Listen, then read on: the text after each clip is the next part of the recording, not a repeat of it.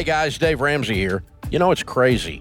The Ramsey Show has been around for 30 years. 30 years! Wow. To celebrate, I sat down with all the Ramsey Show co-hosts to take a look back on some of the unbelievable experiences we've had over the years. We talk about the best and worst calls we've taken, and we remember some of the most gut-wrenching, inspiring, and even bizarre moments on the show.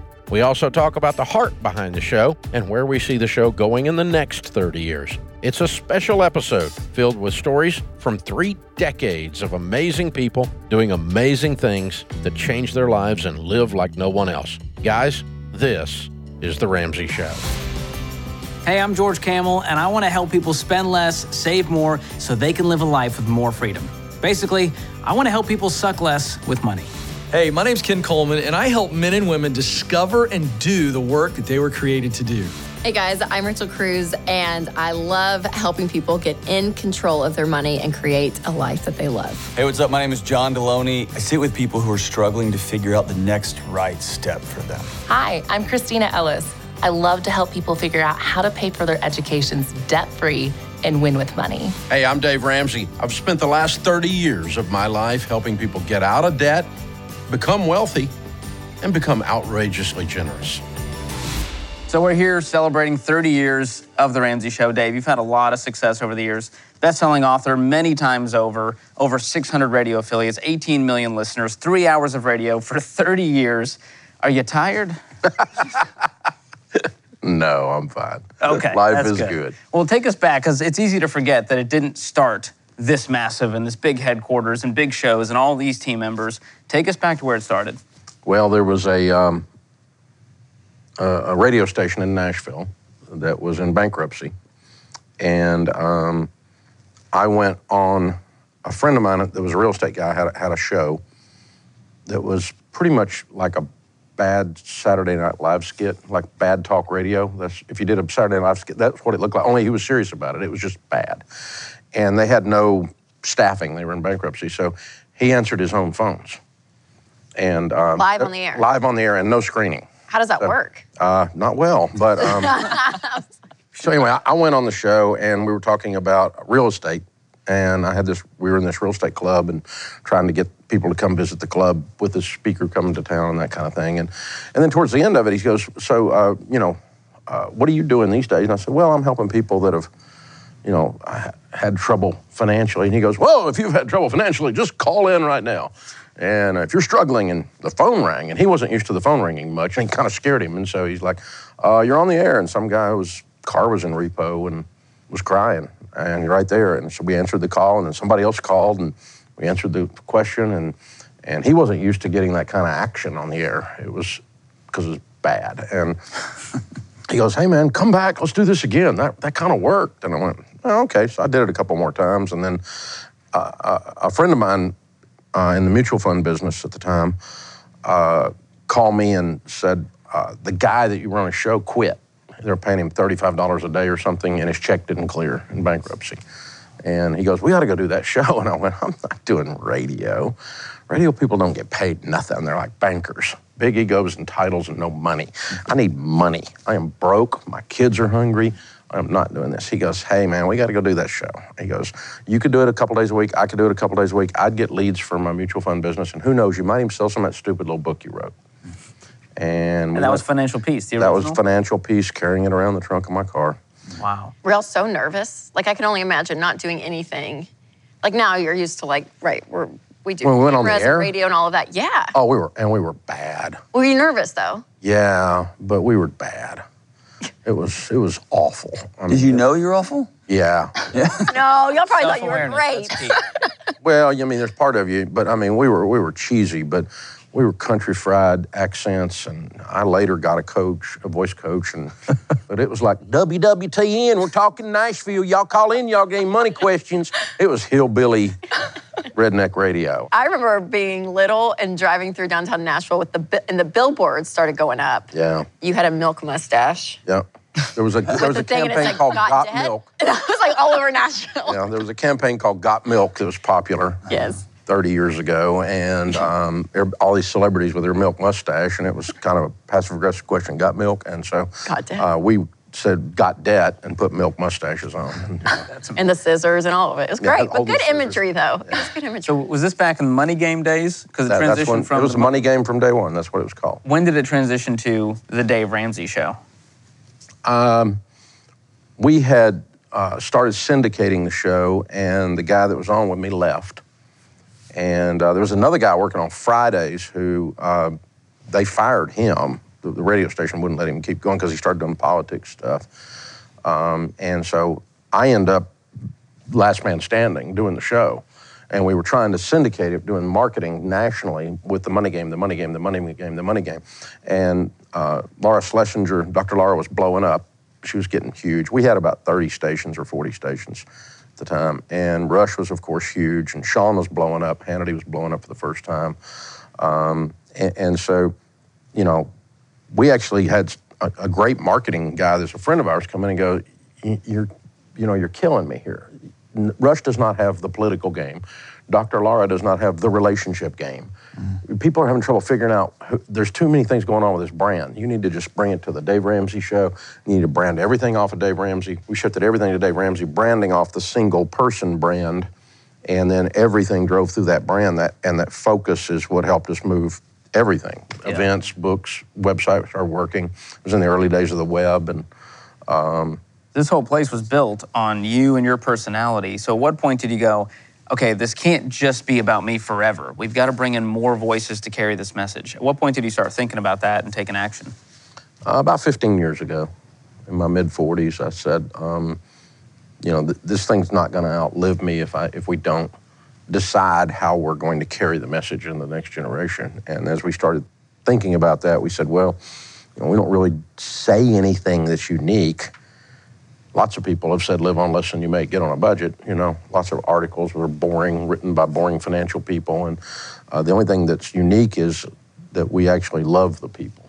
We actually care about people, and we actually helping them. And we've got compassion for them, and we're sassy and smart aleck and funny and tell stories and entertaining and convince them in the midst of that to go through their transformation. So we realized at that point that the business, the whole thing we built would just die with me if we didn't have other people that could do the same thing, that could love people well, engage them, be smart aleck, loving, compassionate, whatever it took, bold, whatever it took in the moment to do not only good radio, but be good on the stage, be thought leaders in their space.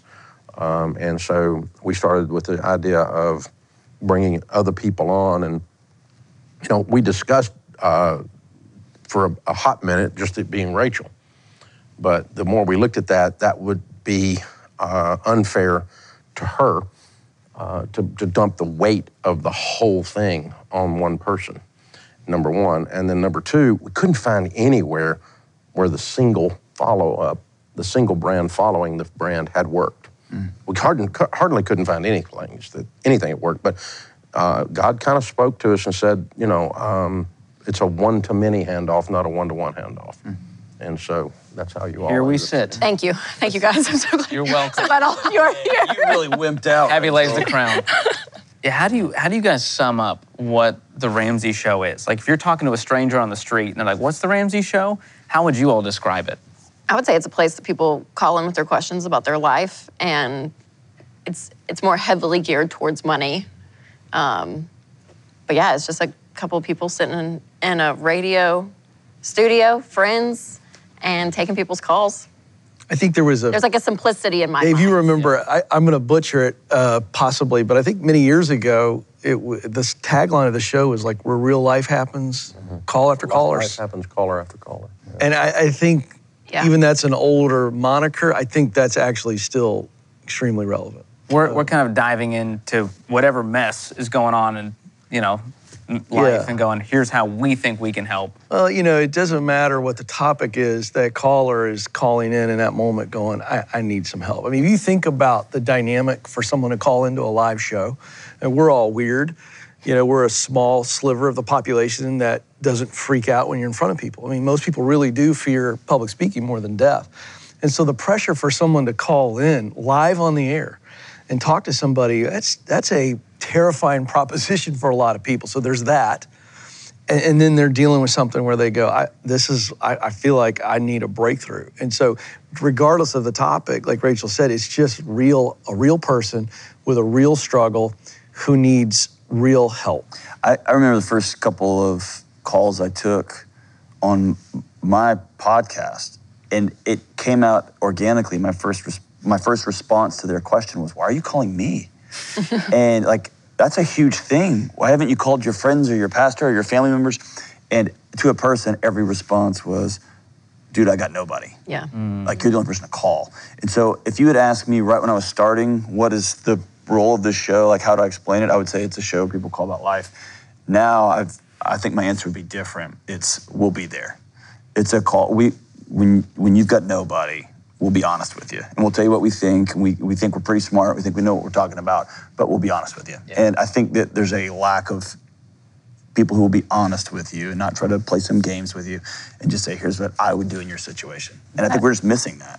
Yeah, I also think it's just like a safe space. Like these topics we talk about, sometimes there's stigma around them, people feel shame and they feel intimidated to talk to their friends and family. And it's like, this is a spot where we're comfortable with this. Like you can bring us your ugly stuff. You can bring us the things that you don't want to mention to anyone else and we'll work through it. We'll celebrate with you the things no one else will celebrate. Well, that and within the first 30 seconds of most calls, it's like, hey, how much money do you make? How much debt do you have? And like, you're not going to just like tell your BFF that. Usually, you're like, that's kind of personal information. But I'll tell these strangers on the phone because there's no, and that's the beauty. I'm like, there's no emotional attachment to us in a sense. Because we're like, we're here, so you call, we'll hear it all, and I'll just... You can cut through months of bull Hey, I remember when I was first seeing counseling clients in my practicum, they would tell me all kinds of things about their intimate life, about their relationships, what they failed at. They would not tell me how much they made. They would not tell me how much debt they have. And it's so funny. It's like, hey, my name is Tom. How much do you make? And how much debt do you got? I mean, we're like right through it, man. Yeah, we changed people's names. How much of that's credit card debt, Tom? Exactly. I mean, it's like super like, you failed, let's just lay it all out. Yeah. But I mean, I think there's a level of, the world is desperate for that. And you don't get it anywhere else because we've got to do 17 sessions in therapy to even get to that question. We've got to establish trust. You called us, what's the problem? Let's get right to it. Dave, you built a trust brand. Do you know, I don't take it for granted that people call in and trust us with their life's greatest problems. Is that something you were intentional about from day one? Or did you kind of go, oh, people trust me, I got to make sure I handle this well? You know, we started out just answering the tactical question, day one. And then we started realizing, wait, they really are opening up and letting us into the intimate parts of their life. And then they would call randomly about some marriage thing or something. And I'm like, I can help you with your 401k. I mean, what are you doing? But it started, what we used to call Uncle Dave or Papa Dave started kind of evolving pretty early, even though I was young. But it was just this trusted friend that was wise and that would, that seemed to have just some common sense about life. And we started realizing that was there. And what that is then is a tool to actually be able to help them. Because they're not going to take any advice if they don't trust you. Right. But I mean, yeah, and if you violate that trust, when we violate, we all goof up. When we mess up, even the smallest of things, we don't, sometimes we're compassionate when we should be a little tougher. Sometimes we're too tough when we should have been a little more compassionate. And you mess up the connectivity, and the audience all knows that. I mean, it's not just the caller that gets that message. Yeah. So then it's a little harder to trust next time. So, but most of the time, the audience has been really forgiving, and at least portions of it. The portions that aren't forgiving are gone. But they're listening to something else. But these people are trying to help. I was on my walk this morning. A construction worker in my neighborhood stopped. And he goes, "Hey man, I'm a millennial. I listen every day. I love your stuff, man. You're changing lives, man. You changed my life. Thanks so much." And I'm like, dude, you changed your life. I didn't change your life. But I mean, that guy's out there, and he's listening to when I talk to someone else. He'll never be a caller. But great guy, but he'll never be a caller. So that trust is built on consistency over time. You're not wavering in your opinion, Dave, for better and for worse. So talk about some of the foundational principles that run throughout the show. it all kind of falls under the umbrella of be not conformed to this world, but be transformed by the renewing of your mind. And so we can look out there in any compartment of our lives in society, marriage, parenting, mental health, career, money, you name it, business ethics, leadership. We can look into any area out there and see the vast majority of the people in that segment are dysfunctional. They're struggling because, and so you don't want to be normal in almost any of those categories I just mentioned. You want to be unusual, and success is unusual. So it's why we look and smile when we say that person's successful. They have a successful marriage, and because it's unusual, you know. And so the underlying principle is to lead them away from the dysfunctional normal to the functional abnormal in whatever area it is. And that's just truth telling, and again, compassion and boldness and laughter and stories and tears, and then people trust you, and then you can take them by the hand and lead them to the next place they need to go in all of those areas. So that's kind of the underpinning underneath all the different topics from money and life and relationships. Rachel, you've been in the money space for, a decade now here at Ramsey as a personality. What have you found the common threads, the principles that carry regardless of the calls? Well, from the money angle, I would say those underlying principles are teaching people to live on less than they make, which means getting out of debt, staying out of debt, having margin in your life, which frees you up in so many other areas when you have margin in your bank account. The rainy day funds, I feel like those are kind of the tried and true.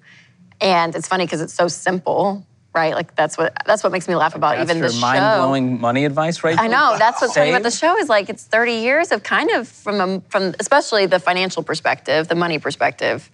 It's the same stuff over and over and over and over and over and over. And still you'll get people that are like, oh, you are so wise. I'll never forget one of my first national hits. I was in New York City doing one of the morning shows on set, and we were doing the live segment, and I made the comment, you have to live on less than you make. Because it's something I've heard my whole life. It's what we say here at Ramsey all the time. It's just like and these people that I watched on like these anchors on the show that I very much look up to in life, because I'm like, or not look up to, but just I watch them in my own house. They looked at me, and one of them said, "That is so smart." And I was like, she just said I was so smart. Live on less than you make. Like it's amazing. So I think for us too, like those principles. We're doomed. Jesus is coming. But no one is saying it though, right? Like to his point. Well, there's a simplicity when you're conformed to the world, you're doing what the world is doing, and they're not like on something so simple of live on less than you make. So that's always the bright spot where I'm like, we can insert hope into the culture, and it's not confusing. Like, you know what I mean? Like, we get to bring out a very simple plan, and we get to talk about the behavior change and the things that make it difficult. But that's what I love about all the principles is I'm like, there's not many, and they're pretty simple to understand. Hard to do sometimes. But one of the things we do in all the areas is we take the complex and make it reachable. I often tell people in our marketing team or on-air people all the time the same thing. Put the cookies on a shelf where everyone can reach the cookies. Because in the mental health field, we like to speak over, financial people like to speak over career coaches. They want to use $70,000 words when a $2 word would have done the job. But it's all in an effort to look smarter, feel smarter, build themselves up rather than communicate, connect, and help someone where they are. And so in that sense, we get the joy of just being regular folk who just happen, we don't have to be haughty-toddy. We don't have to be, better than, because financial people do this a lot in that world. And we're just not those people. We're just, may or may not like us, or you may not agree with us, but what we say is this simple. It's doable, and it's life-changing. I think that's part of the reason it's the second largest talk radio show in America. It just connects with every American out there. We're not using big $10 words like you're saying. We try to keep it really simple. And John, you've got 2 PhDs. That's got to be especially difficult for you to bring the cookies down. No, not at all. Spend your whole life with hoity-toity folks. One thing that I think Dave taught me real early was Dave's got success. He's got his name on a building. He's got a nice car, right? A nice house. And him and his wife still disagree on things. And he's got reckless children, right? That's still Gone off the frontier. get off the rails. And, I was like, not just his wife disagrees with him. Children with that. Oh, geez, we can't have a family session breakout. But like, I think there's something about here's the right steps, and it's hard. And then I'm gonna go first. And I think that's missing from popular culture and popular media is, if I can just get to this place, then everything's perfect and everything works out. And I can't identify with that. I can't identify with a marriage that nobody has any problems. I can't identify with, I'm out of debt and I'm still gonna have a disagreement with my spouse. So, because I wanna buy that new guitar so bad. And she's like, we don't need another one. You don't even play in a band. I'm like, I know, but I need that. Like, I wanna know that someone's still having that disagreement, or like, I want this new car. You're good on cars. Nope, I need this one too, right? Now I can relate to that, and I think there's a human element that's like, oh, that guy's just like me. Yeah. Right? Our bank accounts may look different, or our business may look different, but that dude's just like me, and I'll follow that guy, right? This may sound silly, but it's like whenever I'm talking and I'm thinking through how can we translate the data and the content, it's like, if I were listening to this, would I get bored?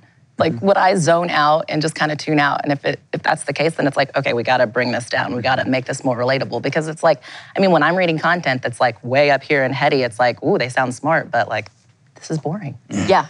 And what am I going to do with it? What am I going to do with it? How do I apply this to my life? Yes, Why does it matter to me? Totally, totally.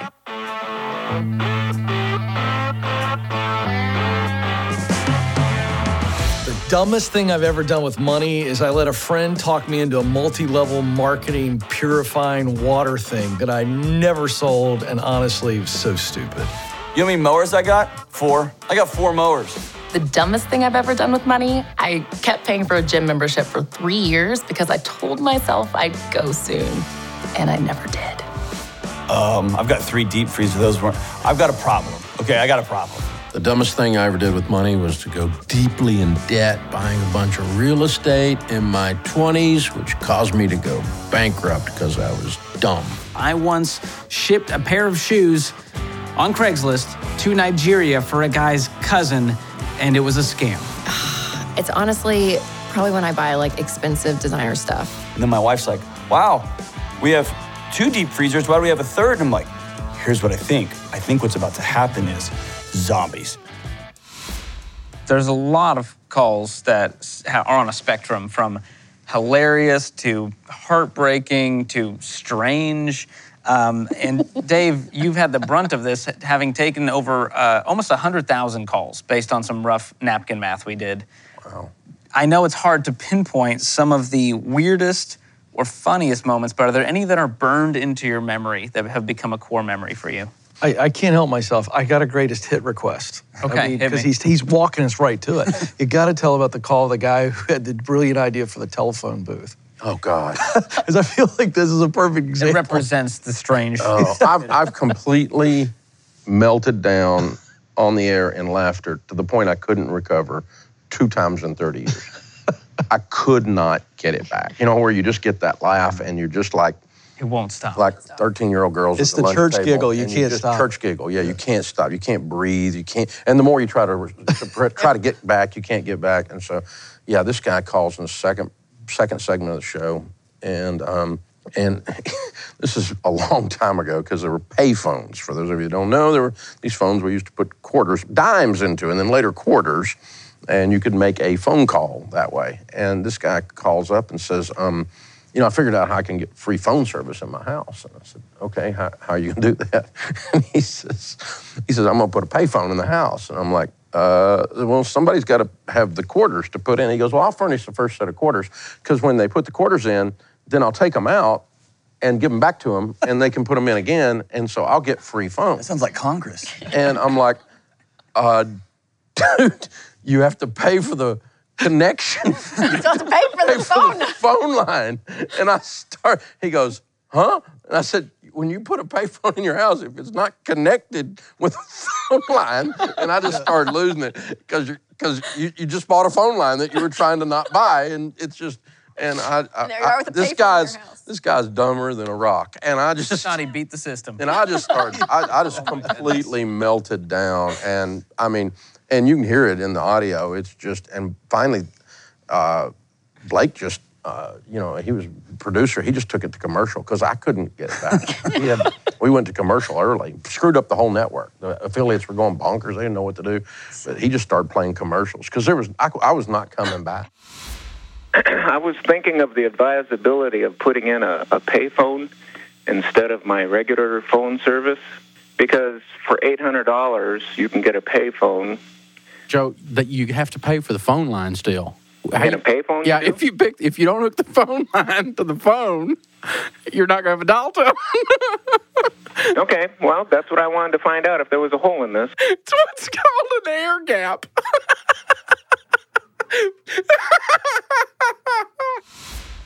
That happened to me once on the air that I couldn't recover, and I had to look down, and I was just silent the rest of the segment. If I looked up, I would have just started. What was it?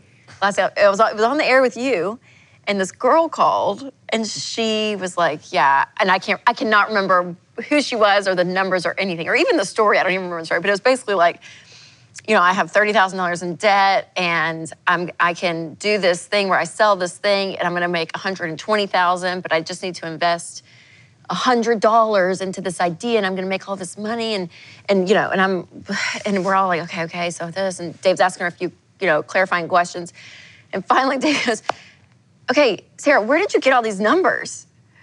And it just goes silent. She goes, "Out of my butt."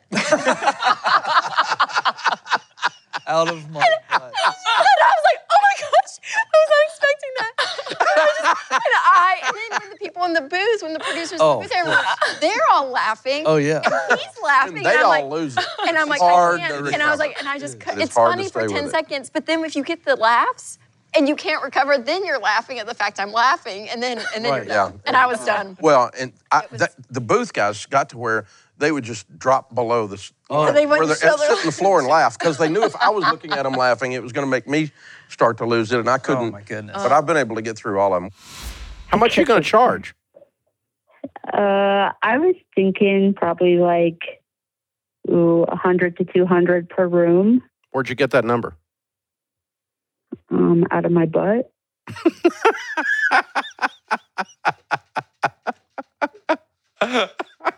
Well, probably ought to do some more research than that.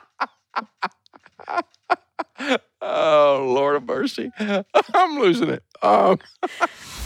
We used to do a stupid tax hour, and people would call in. If you'd done something stupid with money, you lost some money, we called it stupid tax, and still do.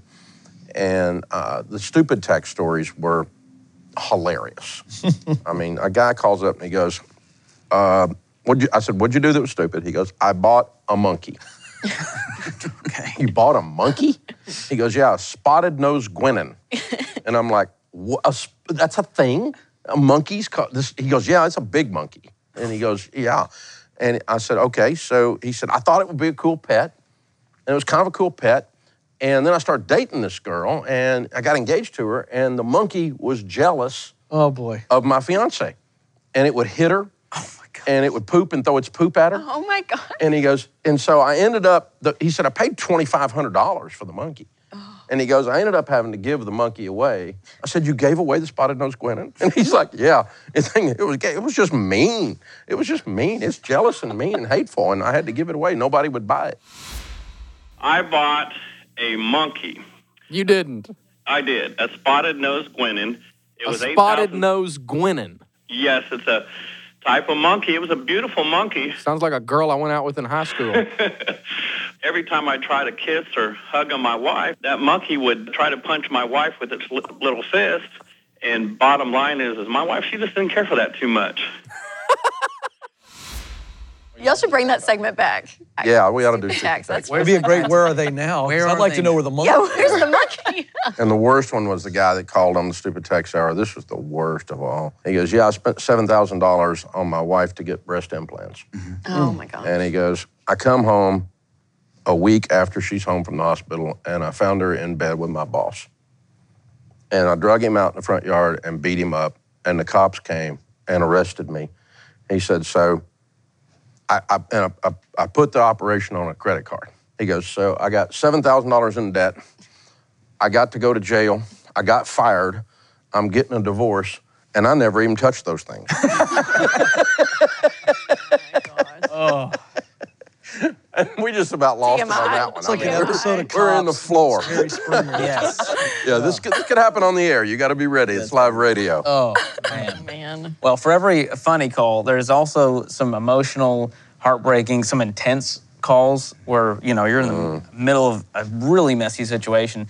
Any stick out to you guys? You're like, this one I still think about. Mine was the time I wasn't on the air.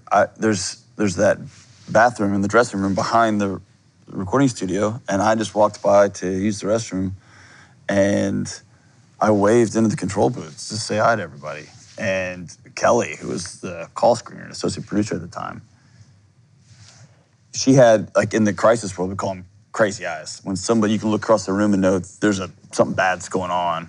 And she waved me in, and that's when I walked into a call y'all were a part of that ended up going for quite a while. But there was a moment when I on the phone with that woman, I thought I was gonna hear her.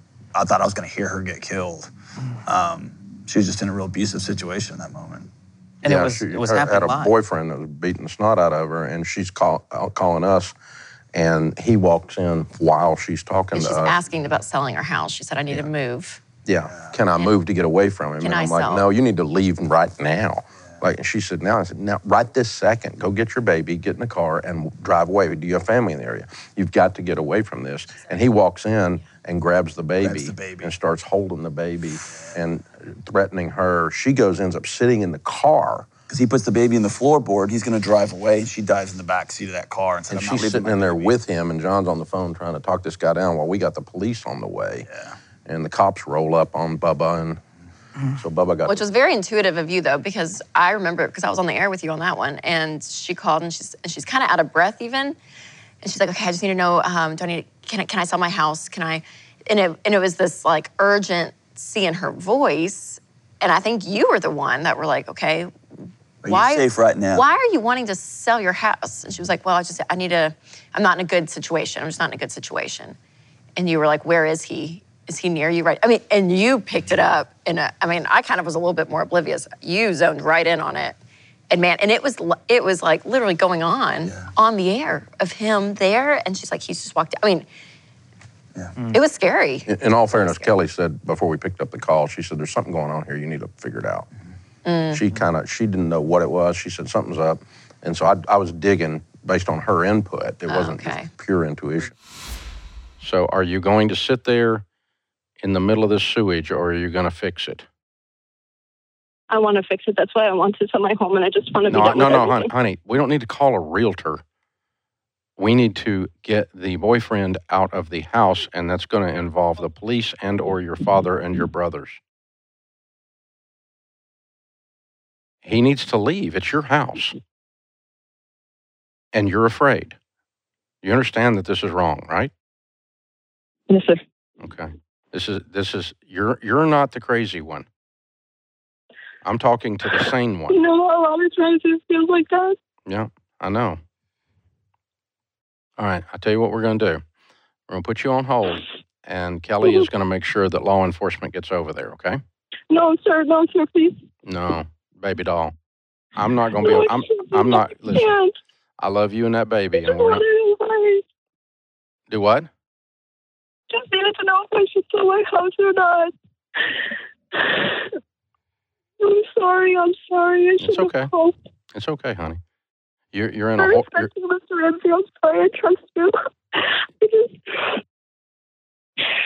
Listen, easy, breathe.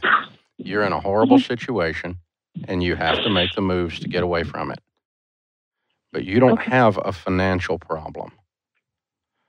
You need a boyfriend-ectomy. Yeah, I've been needing that. And it's happening today, darling.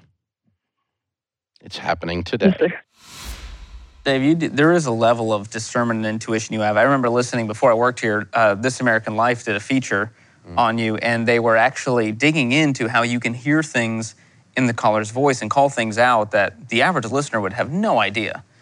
And you go, is he hitting you?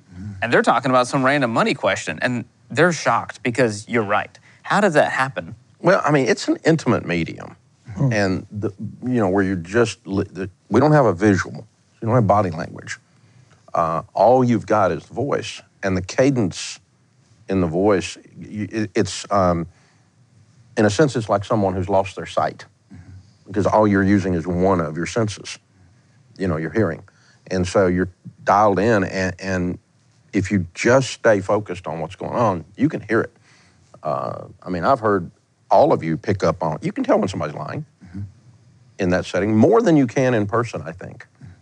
Because they'll give you the body language cues and that kind of thing, but their verbal's off. And you can, in person, they can lie to you easier. But in this, you'll hear them, you go, okay, so what's going on there? And is this what's happening? And you waited too long to answer. Yeah. You're having to make up a lie. You waited too long to answer. And in that case, on that piece of video or audio, again, I actually had data that I had dealt with on one of the shows I was doing in New York with one of the talk shows with the psychologist on the thing. And she worked in a domestic violence shelter when she wasn't working on the show as a psychologist, as a counselor. And she showed me the data. She said there's a high correlation between a man who is extremely overbearing and over-controlling on the money with him hitting her. So like, she can't go to the grocery store without him going with her.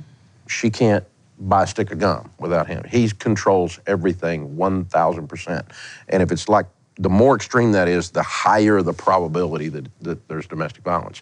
And so this lady's like, my boyfriend won't let me go to the grocery store by myself. He wants to control all the money. And I'm like, so how long has he been hitting you? And it's like, for her, she's like, where'd that come from? Well, I had that piece of data, but you could also hear her voice, that she was, the way the stress, you could feel it in her octave, in her vocal cords coming out. And so we just, you just go. And the poor little person doing the interview that was in the studio for that other show, we came off there and she goes, how'd you know that? I'm like, I'm magic. Well, aside from all the funny and emotional, there's been a cornerstone of the show for almost as long as we've been on air, which is the debt-free scream.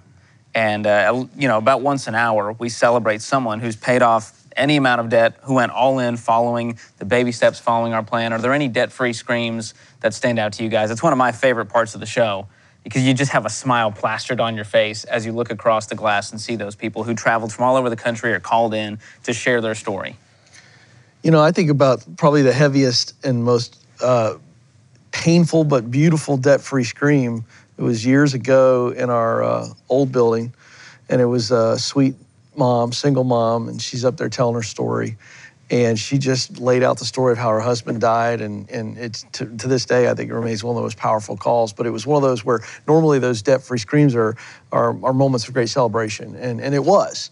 But as she walked through the pain of what she went through and how much it meant to her and how much her husband had been on the journey, and see those little kids with her. So now you got a single mom who, it was heart-wrenching, the loss that she went through. And you look at those kids and they lost their daddy, and then you kind of like, that's colliding with the fact that she's there heartbroken, but also celebrating and grateful for her husband and his role. And it's those crazy moments where it's so heavy. It's like the funeral that everybody's sad, but everybody's happy. It's like, hey, we know where they are and it's gonna be okay.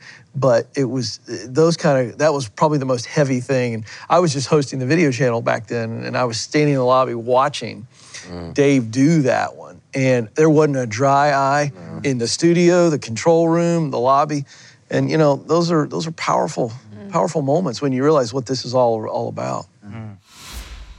And in 2 years, you paid off your house. Yes, sir. That was our dream. It was our dream, Dennis's and mine, to make this happen. And God is really good. All right, kids, you guys been practicing the debt-free scream too? Yes, all right. Sir. All right. Well, this is about the best one I've had in a while, I'll tell you that. Thank you, sir. So, all right, Cynthia, count it down. Ready? 3, 2, 1. We're debt-free!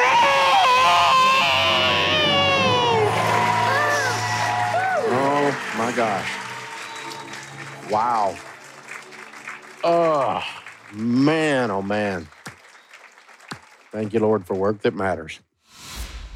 The one that I remember, just off the top of my head, there's been so many great ones, was Dave, I think it was you and I that was doing it, and you always ask the question, how'd you get started on this? And that husband was a veteran, and he said, I just kind of got to the point where I need to make sure my family was taken care of because I was going to take my life. I decided I'm done, and so I need to make sure everybody's good. And as a part of, I need to clear the deck for my family. It's the right thing to do before I take my life. And one of the things that you were so instrumental in putting in the baby steps long ago is you can't do this by yourself. You got to sit down with somebody. And so as he sat down with his wife, ultimately it came out, and then they started the journey to get his health taken care of and get his mental health taken care of. They ended up with a new job. Just the breadth of change that happened in this family. But it started with a guy sitting down with his wife saying, I'm not doing okay.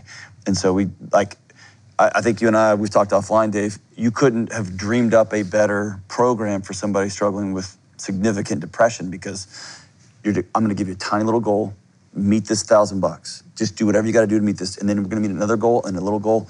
That's the path out of so many mental health challenges, relational challenges, and the money challenges, and you end up trying to get out of debt, and you end up fixing your marriage and all, and saving a life. You end up doing all this other stuff that just changes everything about everything. Changes everything about everything. So what happened lit you on fire, man? Y'all went off like fireworks. Honestly, it's a pretty wild story. I was actually debating on whether I should commit suicide or not. And I wanted my family to be secure when I was gone. And then just listening to your show and hearing the Bible verses every day, I came home and talked to Tori and decided we should probably get into a church. We found River Valley up in the Twin Cities and gave our life to Jesus Christ, got baptized October 31st, which is kind of a joke and a half because our favorite holiday was Halloween for a long time. And just changed our life ever since. Yep. Amazing. Wow. So was the financial pressure part of that or just other mental issues? I'm a disabled veteran, so I deal with PTSD and some traumatic brain injury from some of that. So Wow. What's your healing journey been like? It's been a process. I got into a big good group of guys at church, some men's leadership courses, starting counseling with the VA coming up on August 1st. So very good. Congrats, man. Very good. It's awesome. And another one that sticks out to me is in the old building, the Ganad family came to announce they paid off their house. And so we were celebrating them, and they had their kids with them. And I was hosting the video channel at the time. They're grown kids. They're grown kids about my age. And this is a Middle Eastern family. I grew up, my parents are Middle Eastern, and so there was already a connection there. And they said, hey, Dave, before we do our debt-free scream, we wanted our kids to be involved. We didn't want to do this without them. So we wanted to surprise them today and let them know that we've paid off both of their houses. Oh my God. And I mean, we were all just crying in happy tears. It was just such a shock. And that was one of the most special moments because it made me go, that's the kind of legacy I want to leave. That's the kind of dad I want to be. And how old are the kids now? They're not kids, they're adults. Yeah, 29 and 30. Okay. All right. And they're well established in this methodology. And in fact, if I could, I just want to share something. They're also debt-free with the exception of their mortgage. There is, we don't have any secrets. They've been right there with us. But there's one thing that we've kept from them, and I'd like to... You kept something from them? Yes, yeah, it was a little secret, and we thought, let's just keep it to ourselves. What kind of secret are you going to do right here on the radio? And the secret is, just because they're here and they're going to scream debt-free with us, we would like them to know that their mortgages are paid off.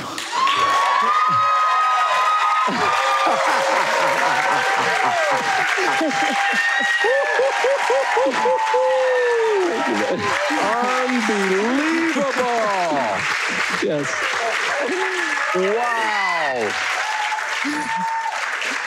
Wow! We're really clear that the best thing that we can leave to our kids is the wisdom to know how to handle their lives. And you guys are changing your family tree big time. One of the interesting things being new on the show is that having watched Debt-Free Screams for years and then being on the show, it's just, they never get old. Like you would think as a host, you might just be watching it being like another person is on there, but it's like we stop on the breaks and go, wow, that's so good. Like it feels, I've caught myself like tearing up on the breaks and being like, that is amazing. And I think it's cool here at Ramsey, we have fans of your fans. And it's like we are such fans of the people and everybody has such a unique story that it still hits us every time. Well, with all of the drama that's created by the callers, some of it is created by us. Some of the controversy. George, and, what? I got not to, true. I got to be a part of that the other day, Ken, and it was really special. Rachel and I were on the air, and we had Katie calling from Kentucky. I remember all the details. Katie from Kentucky. Murray, Kentucky. Okay. Oh, he's And, got this is my memory is seared now. Yes. He said one of the stupidest things. George dug himself. It has a name now. It's called Horsegate. And so we've officially named it. And we're on the call with her, and she's going, hey, my side hustle was horseback riding. My horse is injured. I need ideas for side hustles. So we're giving her some ideas. Hey, I'm Googling, there's a local Walmart in your area. You can go make some good money there. You can dogs it. Well, it's a real rural area. It felt like she was just on the justification train and had left the station. So we're getting to the end of the call. She makes $34,000 a year. We find out she's $120,000 in debt. And so at the end, we're coming up to the break, and I go, Katie, I'm gonna challenge you. Could you sell the horse? And she then go, well, I've had it for 11 years. And I went, Katie, the horse doesn't even know your name. And Rachel's What he look, said to her. she was just in horror and shock. It's like the most intuitive animal you could ever own. Well, but I think technically George is correct. The horse doesn't know where. On a I just want to stand up for George. I know. But it's like, she's like, no, this horse, You act like you call the horse a bad name. all this. And George's like, oh, Katie doesn't even know your name. Go to break. I was like, oh my gosh. Here's the thing. I have a soul. I've got two dogs. Everyone's coming at me going, would you sell your dogs? And I go, my dogs don't need a farm. My dog isn't worth $20,000. Your dog is not injured. My and there's dog's not vet injured. bills. And you're not $120,000 in debt. I know. We all Rachel, knew. I what know. I was seeing was, I agree with you, cared about her George. future, and I went, she's never going to get out of debt at this rate if she doesn't change her income. Sell the or horse. move. Yes. She's stuck because of the horse. I know. And so we came back from the break. I tried to couch it all. It was not working. And then you said, I wonder how much the horse would go for, and you're like, I looked it up, what, I can't remember. She 11,000. emailed us. Yeah, and he was like, She said, it's the horse is worth more $20,000. And then he said, Katie, the horse is worth more than you. I was like, you literally can't kept say digging this. the horse grave, and I was about to fall into it. You fell in. Now I got to back off. A horse is not worth more than a person, George. You I agree. I said net worth, Rachel. Net not worth-wise, human worth. because Katie, you're negative 120. There's been some regrets in how we say things on air that then are plastered on YouTube forever that you Terrible. can't change. And so there are some regrets. And she emailed even that weekend with pictures of her and this Her horse. prize-winning horse. So we even wrapped it But back. I've mentioned, I said this to John yesterday, I said, I care about her future more than her feelings. But I could have cared about her feelings too. Yeah. In hindsight. I know, and horse people are very passionate people, and you and after the horse community. Passionate is a very kind word. Yes. You've been trolled for days. Yes. So there's now a YouTube channel called George Camel's Horse, and I comment on all of our videos just saying, hey, why? Hey. It's great. It's great. Katie, I'm going to give you a hard challenge. Could you sell the horse? Would you do it? I can't. Why not? I've had this horse 11 years, and I've rodeoed Katie. There's other horses out there. It doesn't even know your name. There's more horses for you on the other side. George. Listen, I want Katie to win. Oh my gosh. She's got a mess to clean up. I'm doing whatever it takes. I'll get another horse later. This is The Ramsey Show.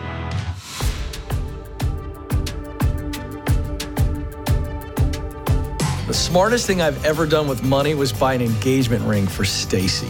I would say the smartest thing that I've done with money is invest early on in life. The smartest thing I've ever done with money is pay off my house early. I just thought you have to live with a mortgage payment forever, and it goes with you to the grave. When I found out you can just pay it off early and then live a life without a mortgage payment, it changed everything. Highly recommend it.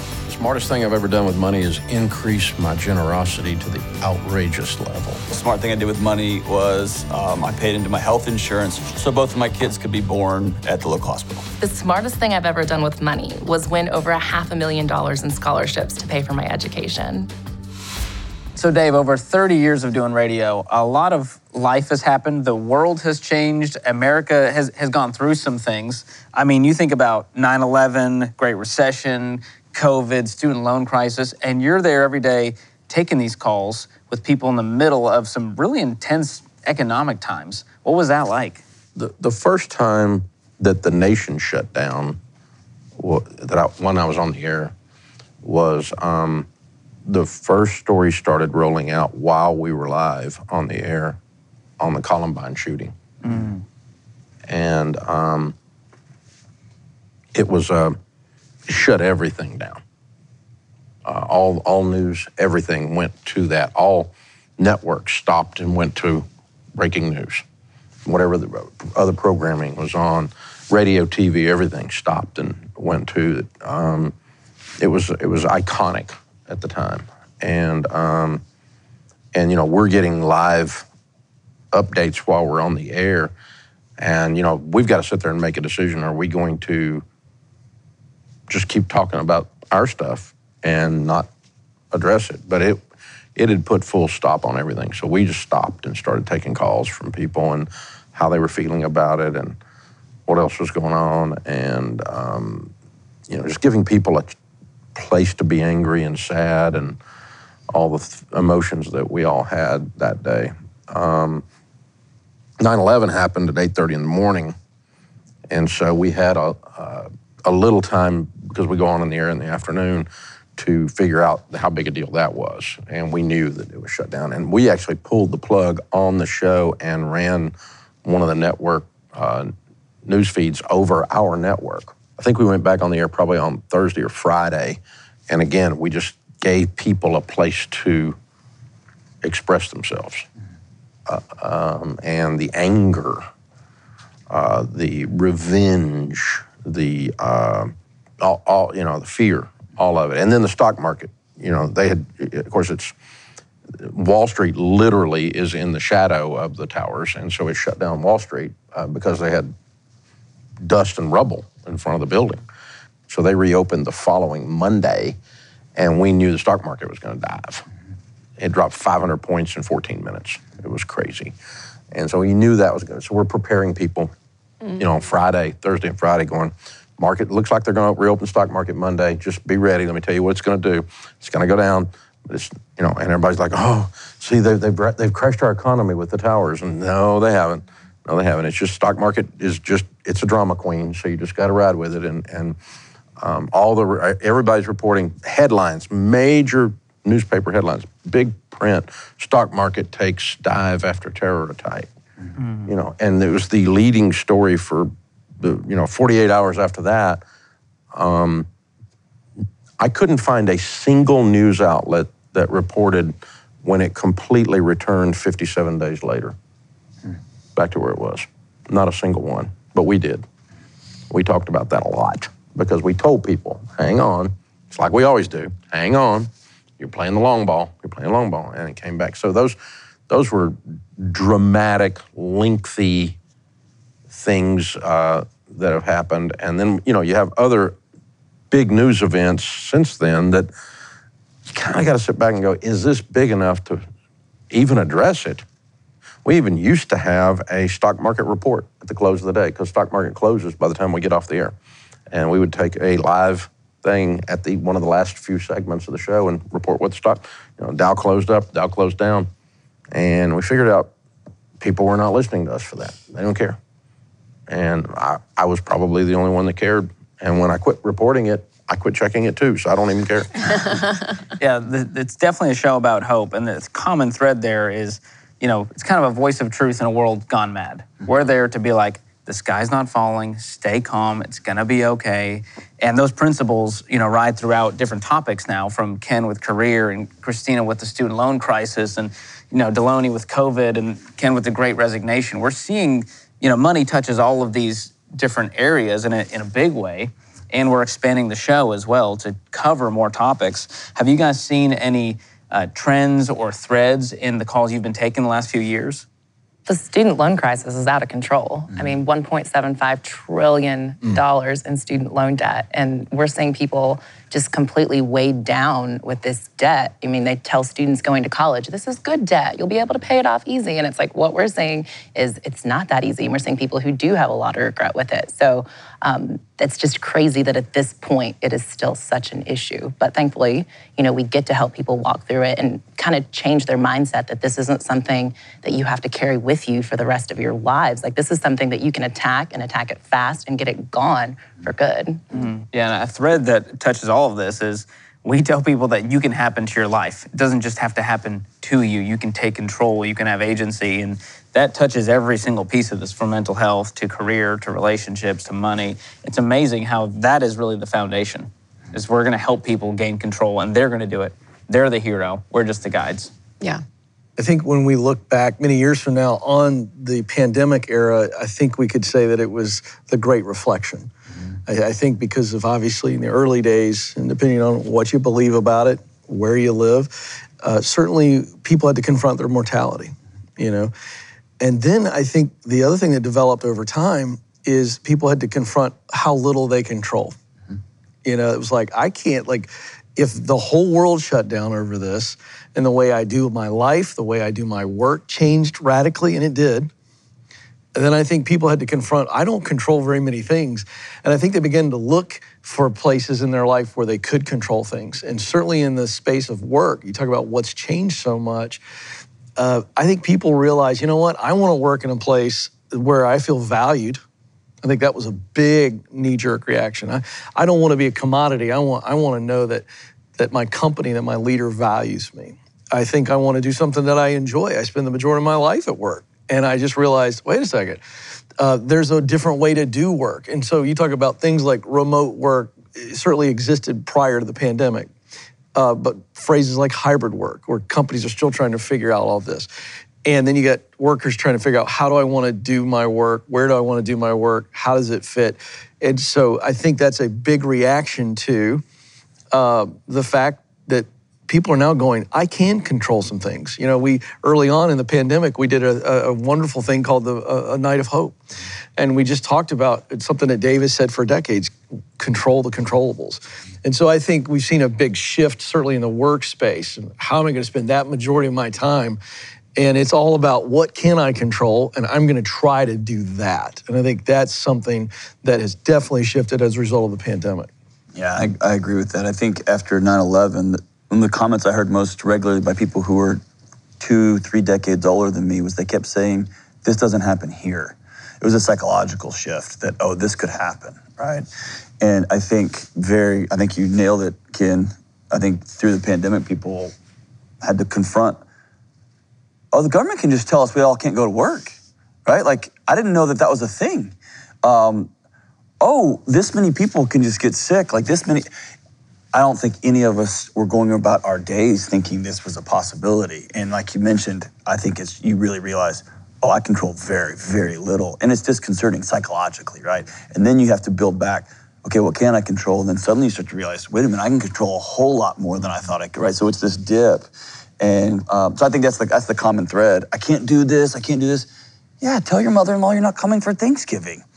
You can, and it's like, you know what I mean? So we're giving people hope, but you gotta ride through it with them, right? Yeah. And on the money side, we've seen, Dave, you've seen a lot of money trends come and go. We talk about this in the Building Wealth event. All of the get-rich-quick schemes, we're now seeing pop back up, and they're in new ways now, Rachel, with cryptocurrency and NFTs and nothing down real estate has made a comeback. It seems like everything has changed, but also nothing has changed. The mentality is still there.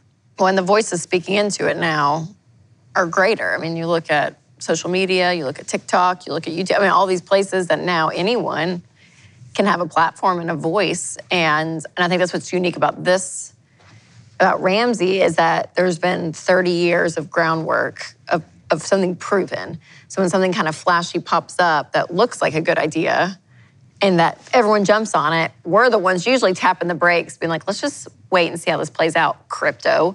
let's wait until this plays out. NFTs. I literally read an article today, and it was talking about all the celebrities that had come out and endorsed, and it was like, you know, so-and-so came out and endorsed, and then the NFTs went, and they lost 99% of their value. You know, you're seeing all this happen, and we're the ones steady through the trends and the flashiness to say, hey, let's just hang. There was an Andy Griffith clip I saw, and I was like, this is like literally for our time, and I'm gonna butcher it.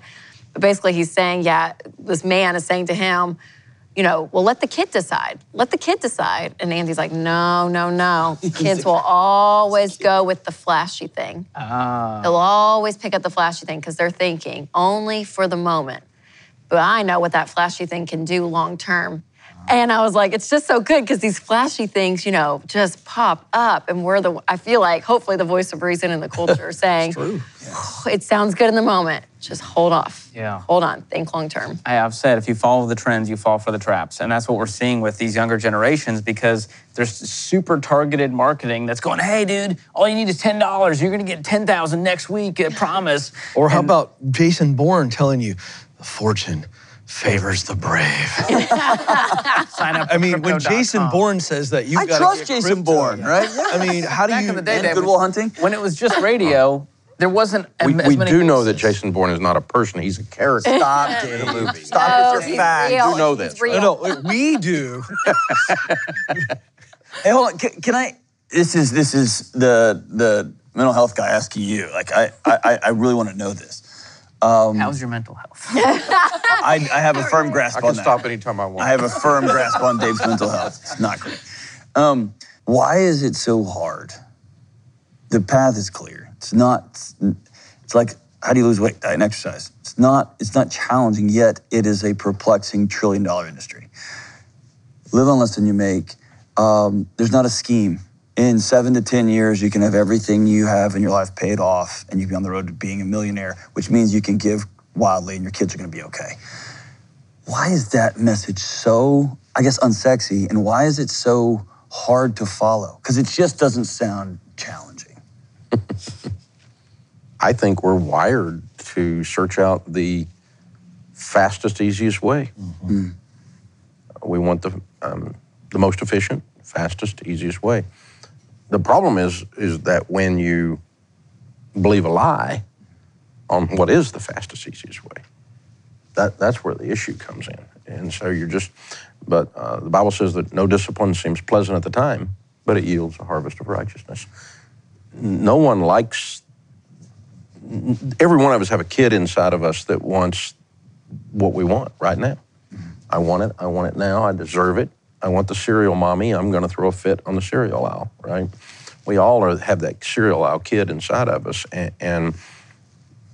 but adults devise a plan and follow it. Children do what feels good. Adults understand there's a price to be paid, that one definition of emotional maturity is the ability to delay pleasure for a greater good. And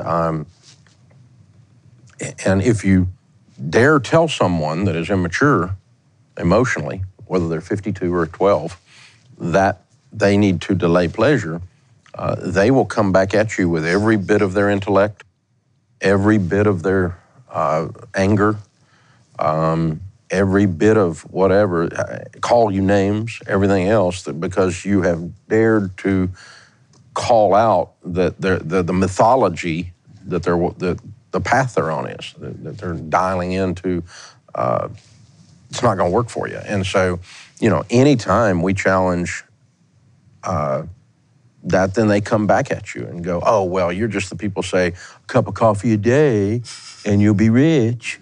And we're like, yeah, it's an example. It's a math example. Calm your butt down. But but the point is, when you spend $10 or $15 a day on coffee, and then you have your student loan still 14 years later, and you're still paying it, then something's off. I mean, you've not addressed what's going on. And so, but again, that's where the criticism comes back, is you dare call people out on their stuff because you love them and you want them to do better, but you get a very childish reaction, and we all have the ability to do that. Me too. Yeah. Don't tell me I can't do something. And so we all have that ability to rise up against that, but I think it's just immaturity more than anything. And when the thing is, when you tell people the truth about how to get a job, or the truth about here's how you do this relationship, or the truth about what you got to do with your money, they hear it even if they don't like it. It touches, truth has a way of getting to you. And so, and they know you love them. And we love them. We care about them.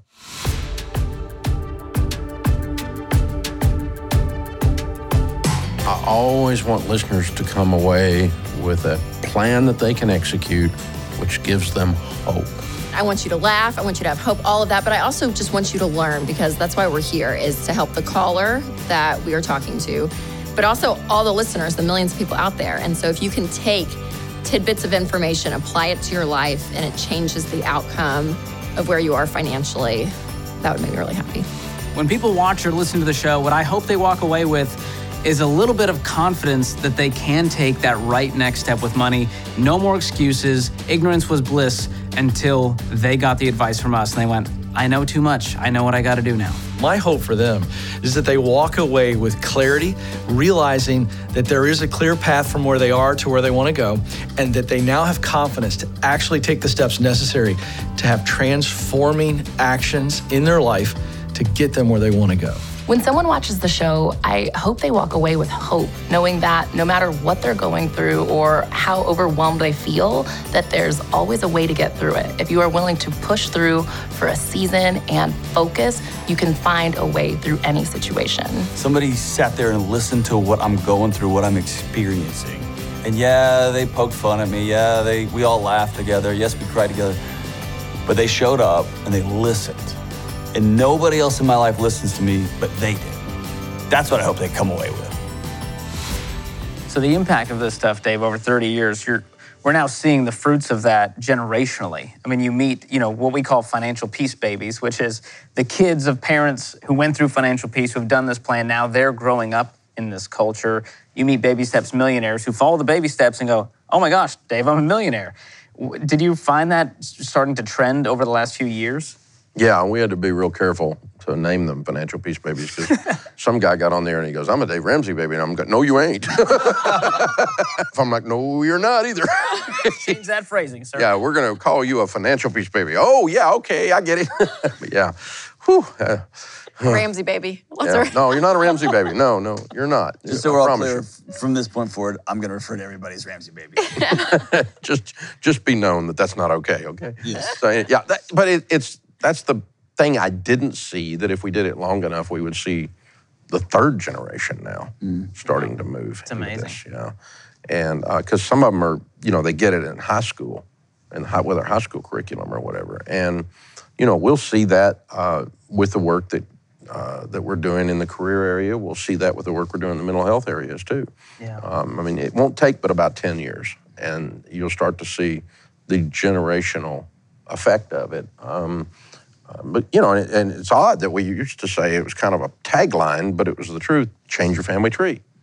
Change your family tree. And if you learn how to do relationships, you change your family tree. If you learn how to get into a career that is satisfying, you more is caught than taught, Rachel says, so the kids are watching. They're going to go, oh, wait a minute, maybe I can make more money, not less, and do something I love, and not have to be in a toxic environment. Wow, I don't have to go, I'll make less so that I'm happy. That's a bunch of garbage. So we can break all that, put that truth out there and break the mythology off of them, and then another generation comes along. Yeah.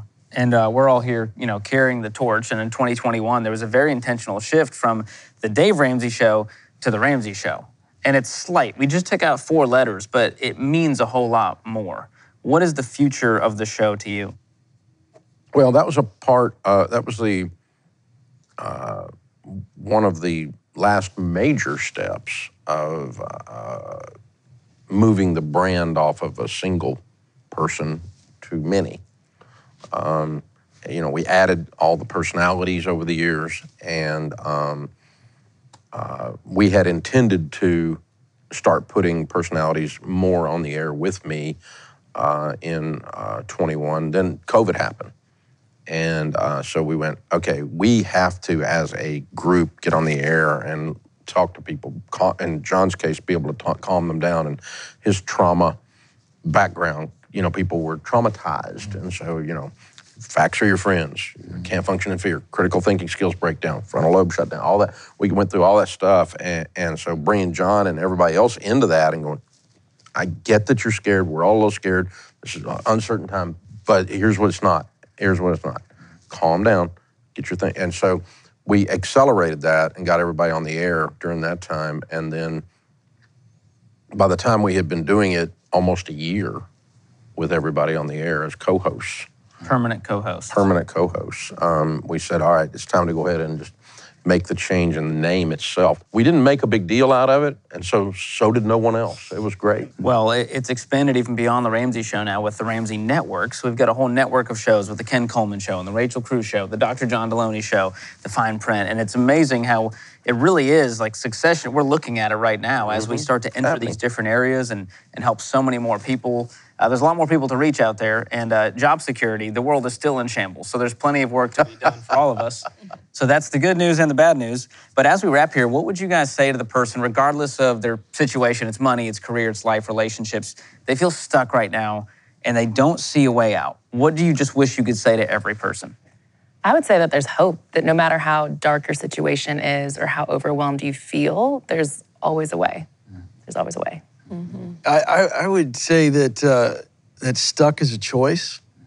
I'm not in any way minimizing the feeling of being stuck or the circumstances where someone feels as though, because I take it quite literally. I remember I would tell someone to put themselves for a moment when they feel stuck financially, emotionally, professionally. Oh, I can't get out. No one's going to give me a shot, whatever. And I'd say, all right, first, we're not going to panic. We're going to go, okay, there is a way. Christina said so beautifully, there's a way. And that's what we specialize here at Ramsey Solutions, is a clear path. There are steps that you can take and you can get unstuck. So stuck is a choice. So once you move into this, all right, there is a way, I got to find the way.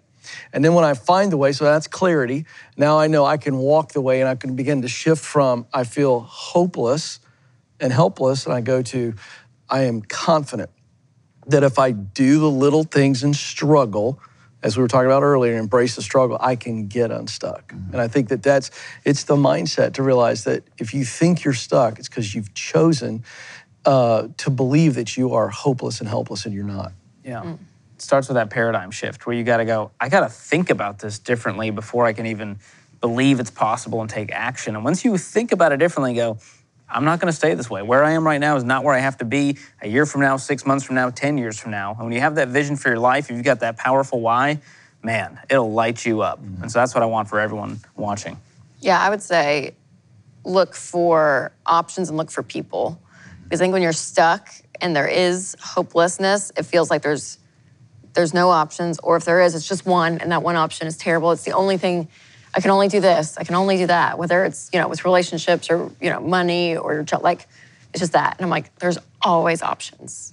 So even when someone calls on the show and they're like, yeah, I have to do this. I'm like, no, you don't. Think about A, B, C, D, E. I mean, there are options out there. So I would say just stop, look for options, and then look for people. Because I think when you are, actually our pastor was talking about this on Sunday, when you're discouraged, it can be a very lonely place, and you draw in. And you talk about this a lot, but I would say get people around you. And whether those people are us and you tune in and listen to the show, but really encouraging you, people in your life that can walk with you, that can hear you, that can actually maybe bring you options of things that you aren't thinking about. Because when you are stuck, it's like a tunnel vision. So find those options and find those people to walk with you. Yeah, I echo that. I think the longer I'm doing these shows, the less relevant my quote unquote, all the articles I've read are. It's the fact that I'm a guy that they're slowly starting to trust, this guy who loves me and he'll be honest with me. And they'll lay out this long 3 or 4 minute problem. And it's like, it's just this. And they go, oh. And I have to remember that in my life, that when I get stuck, when I see a big problem, I need to stop, like you just mentioned, I gotta stop and I gotta reach out to somebody. I gotta make sure somebody sees me. And then that's gonna be my path out. And so I've gotta, the listener watching this show, remember this, we're with you. It's not us versus you, it's us with you. And the more we can create an environment where people feel with us and that we feel we are able to sit with them, I think that these shows will continue to do well. Yeah. Hope deferred makes the heart sick. And I've been there. Most people have been there, where you feel stuck or you feel panicked or you feel trapped in a certain one decision's all I can do, or have two possible decisions, both of them are bad, two options, and we've all been there. That hopelessness is so debilitating. The rest of that verse says, but, and that's a big word. When desire comes, it is the tree of life. So when you, in your hopelessness, when you, in your moment, connect with people, find a plan, know what the next step is, fog starts to clear, and you say, desire. Now desire has come. I am choosing to use that word that you used earlier, agency. I'm choosing to, what John would call, take locus of control. I'm choosing to say, I can control the controllables. I'm choosing to say, yeah, this is a bad deal, but it's not forever. And it all comes down to choosing to change. When desire comes, it is the tree of life. And that's the only person we can't help on this show, is the one that won't choose desire. Instead, they want to become defensive, and they want to intellectually build a set of walls around their life, emotionally build a set of walls around their life that say, see, I can't win. I'm a victim. It's impossible for me to win. I'm stuck. Someone else is going to have to fix this. I can't fix it. And we can't help that person until we can get them some desire, throw them some desire over that wall and get in there. And then they start to knock down the victim walls, and they start moving from victim to victor. Well, Dave, speaking of choosing, I'm speak on behalf of the group and millions more. Thank you for choosing many decades ago to step into the spotlight, to give people hope and money, and now all areas of life. Grateful for you all, honored to do this incredible work with you and make an impact. Thanks for being here.